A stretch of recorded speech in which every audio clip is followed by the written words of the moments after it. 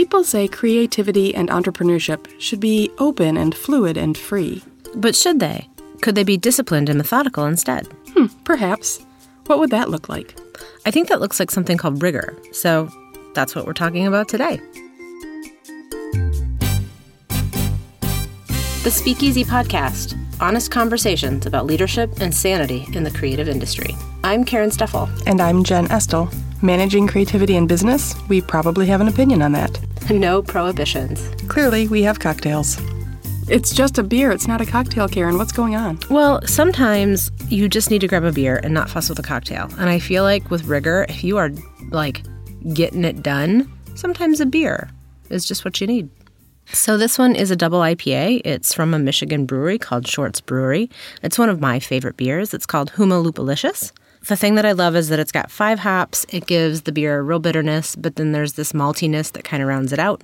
It's really something delicious to celebrate in the winter. The thing about it that I like is Short's Brewery is in northern Michigan, and they have grown so much over the past 15 years, I think. They just practically used to be this tiny little place, and now it's a very impressive brewery and a destination for their town, Bel Air. And I don't think you get there without a little bit of rigor, right? No, absolutely. It's off the beaten path a little bit. But also, I really respect what they've come to be in Michigan, especially in kind of the beer culture in general in Michigan. They are real ambassadors for microbreweries, and they come downstate too. Oh, they do. So anyway, this is a good beer for a good topic. Yeah. So what is rigor anyway? Well, there was your favorite word association. Rigor mortis. Stiff, right? Yeah. Dead?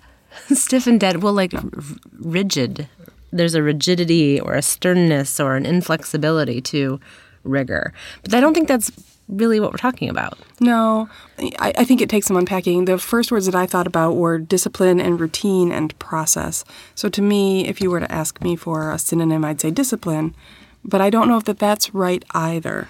I was really thinking about it, and even in my research, there are certain industries or certain pockets of the world where rigor gets used positively, right? And they're all kind of in that kind of stiff and serious way. So there's, the full rigor of the law and scientific rigor or academic rigor. So, but in my research, I couldn't really find entrepreneurial rigor popping up anyway. And it was like, well, hell, how are we successful if it doesn't require some rigorous thinking and action, right? Right. The creative industry, it's just not a word that you see bantered around ever, really. It's not a word that we talk about. I don't think anything in my schooling or even in my relations with my clients, it's not a concept that we talk through almost. It's almost as if, as creatives, we don't want to bump up against that structure. And I don't think it's because creatives are opposed to structure. I mean, maybe in certain circumstances, but rigor sounds hard. Yeah, it sounds really hard. And unfun.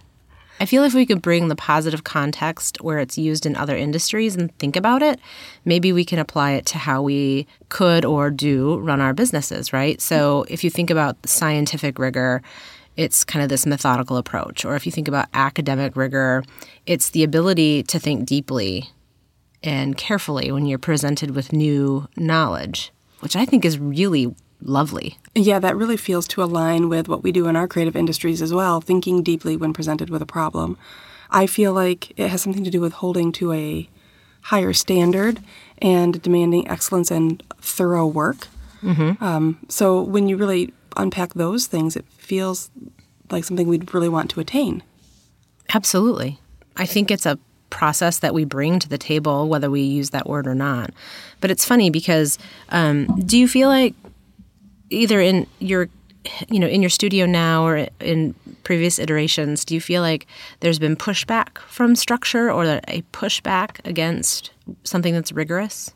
I don't think that it's even a concept that I could say there was a particular pushback against, because it's not a concept that I think creatives talk about much. Yeah. And when you think of the idea of, what did you say, for academics to think deeply and carefully, in some ways that sounds really luxurious and nice, because working in a deadline-driven land and a billable hour land, get it done. And so deeply and carefully sometimes feels counterintuitive to a hot deadline that needs to get completed. So it's sort of a two-part question. as to how do creatives feel about working within a structure that requires rigor, and do we have the ability to take advantage of a rigorous structure? I both agree and disagree with you, because I think where you're not giving yourself credit is that you don't necessarily always need the luxury of thinking deeply and carefully, because your experience pulls so much of that forward when you're presented with a problem. Maybe true. That when you're thinking about just being able to sit on your couch or like sit by the river and drink a cold beer and think deeply and carefully about something that you've never pondered before, it's quite different than when you're presented a problem that is familiar and in your skill set. But it still could use rigor. That's true. And that's where creatives, constraints are bad for creativity, right? Right. So the idea of being rigorous and disciplined feels almost counterintuitive in a creative industry. That would be an argument against it, yeah? Yeah, absolutely. Or that it's hard. Kind of by definition, rigor is hard. Right, and it requires going deeper and proof of concept, right? It requires proof of concept. It requires heavy critique and all of these things that really we are used to, but that sometimes makes for a lot more work. I think both of our studios are pretty entrenched in process improvement. We kind of tend to do that at the beginning of the year. At least we do, and we're very, very reflective right now. We're putting rigor, we're building rigor into, if you go back to that scientific definition where there's a methodical approach, is that we're really looking at the methodical approach to how we approach not only our creative process, but then our whole pipeline. How do we poke holes in it? How do we provide examples from the last year where it broke? And I think really where we are, and maybe this is true for you too, is when you have a process that works for jobs of a certain size and you scale, either in volume or in scope of projects, your process may not work quite as well. Sure. Right? You might have some gaps there. So there is a lot of rigor going on in our studio around thinking about those methodical approaches to our process so that we bridge those gaps and we don't fall, especially on behalf of our clients. We don't want to fall. But then also we're thinking about how we hone things when we're working on projects that are a much different scale or scope than we have in the past. I agree with you, and we're going through the same thing, having to work on our processes. And as a business scales, the work you do scales, and the processes you have that wrap around them have to scale. Mm-hmm. And that sometimes is hard. But I'm hearing you say that in an entrepreneurial world, you have to worry about the rigor of making sure the business is running appropriately. Mm-hmm. But we also can acknowledge that the rigor of being creative is something to explore as well, right? Well, yeah, and I think if your process is sound, whether you're in a creative industry or not, but if your process is sound, then the mechanics of how you do your business get out of the way of the thing that there is to do. In our case, it's creativity or find solutions. And so if we're rigorous about the process, then we've got this nice vessel that we can trust. Mm-hmm. That then allows the creativity to kind of flow. And you were saying earlier that creativity and entrepreneurship should be open and fluid and free. And in many ways, providing some rigor to your structure allows that to happen. In some ways, it makes a safe environment within which you can explore. And that's nice and that's useful.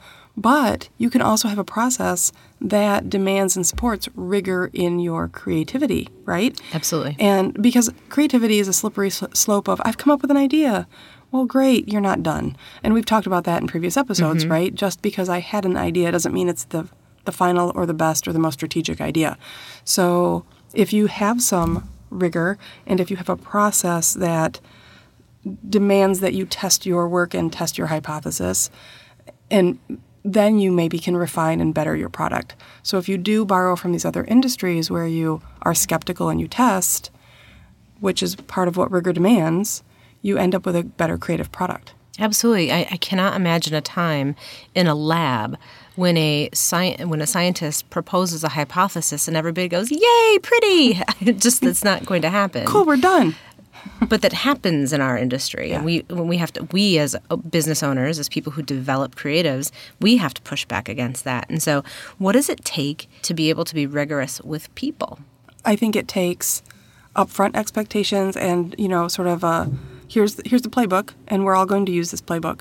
So people are not surprised when you are rigorous and that you might demand one or two extra things.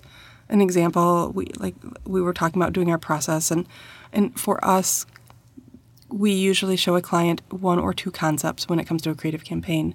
And the staff's like, so how many concepts does Jen really need to see to boil it down to get to the one that our client will see? And so we were having that conversation. And, if it's something like we're naming a company, we're going to go through 100 ideas, maybe more.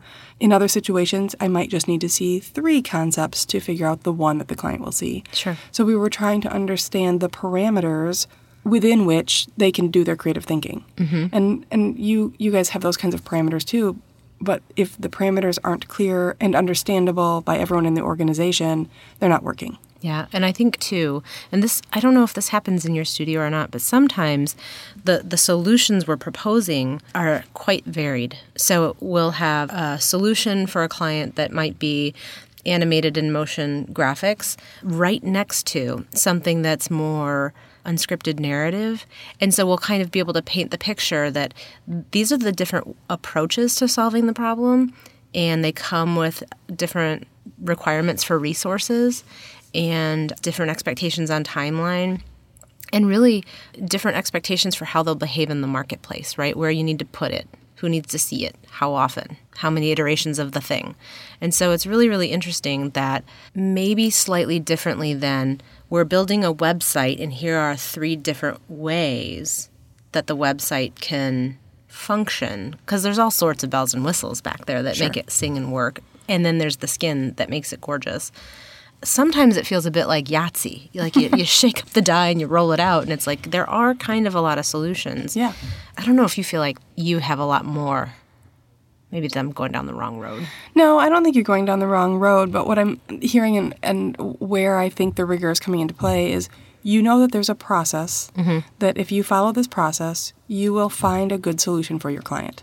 And a process must be rigorous, right? Yeah. Otherwise, you're just saying, I don't know, let's do this. When your Yahtzee roll gives you a lot of theoretical choices, but you still have to be strategic in how you make those choices. Yeah. And part of rigor institutionally is the expectation that we're going to make a smart answer to this question, not just a random answer to this question. Or a cool answer to the question. Right. You have to be able to answer the why. We've talked about that a lot. Right. So maybe rigor is just really baked into how you and I perceive business, because we didn't really talk about this before, but I think lots of the entrepreneur world might push back against rigor because you have to be agile and respond to the marketplace and come up with new ideas.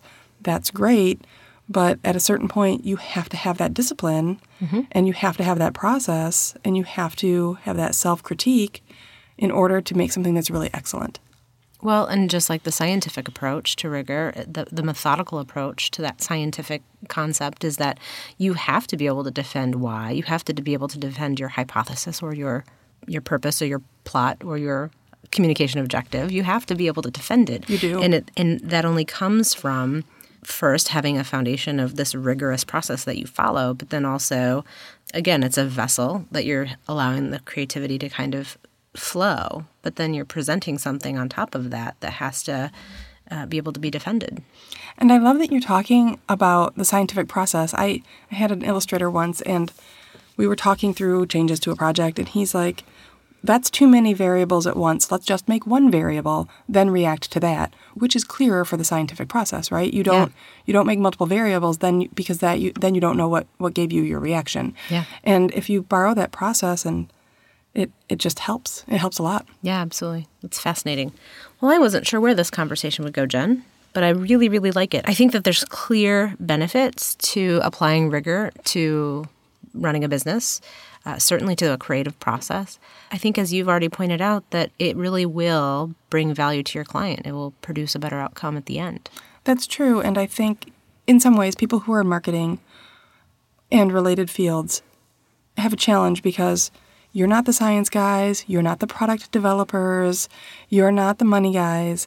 So if you treat your world of marketing and creativity with that set of high expectations and rigor, I think that you get a different reaction from the people around you too. So if they can see that you are holding yourself to these exacting standards, I think it really changes, I don't want to say the balance of power, but it changes perceptions in the room. And I don't think that it can do anything but help a company. Agree. On both sides, your company and your clients. But the idea of grabbing that beer, when you said earlier, grab a beer and look at the water, and I thought, and look at the clouds until you come up with the great idea, because all those shapes are up there in the clouds. Yeah. Which brings us back to a really good beer. Brings us back to a really good beer. And it's funny because how many times have we talked about looking for our solutions while we're outside? No kidding. So it's a little cold in Michigan in January to spend too much time outside unless you're dressed appropriately, but I am not afraid to have a beer outside. No. Just, kind of use the snowbank as your cozy. But yeah, I mean, I do love a Michigan beer. I especially like this one from Schwartz. Yeah, and I'm really glad you suggested it because I'm not a huge IPA gal personally, but I always like it when someone gives me a good suggestion. Mm-hmm. And it's got that little bitterness, but it's also got a little bit of pine in it and some really interesting floral notes. So I find this one a really good sip. Love it. If people want to check out this drink or talk to us a little bit more, we'd love to have you reach out. You can find us on Twitter, Facebook, and Instagram at Easy Underground or on our website, thespeakeasypodcast.com. Thanks for listening. So what are we talking about next time, Jen? Everyone has heard the advice, fake it till you make it. Absolutely. My younger self has even used it as a mantra walking into a meeting. But is it good advice or is it bullshit? That's what we're talking about next time.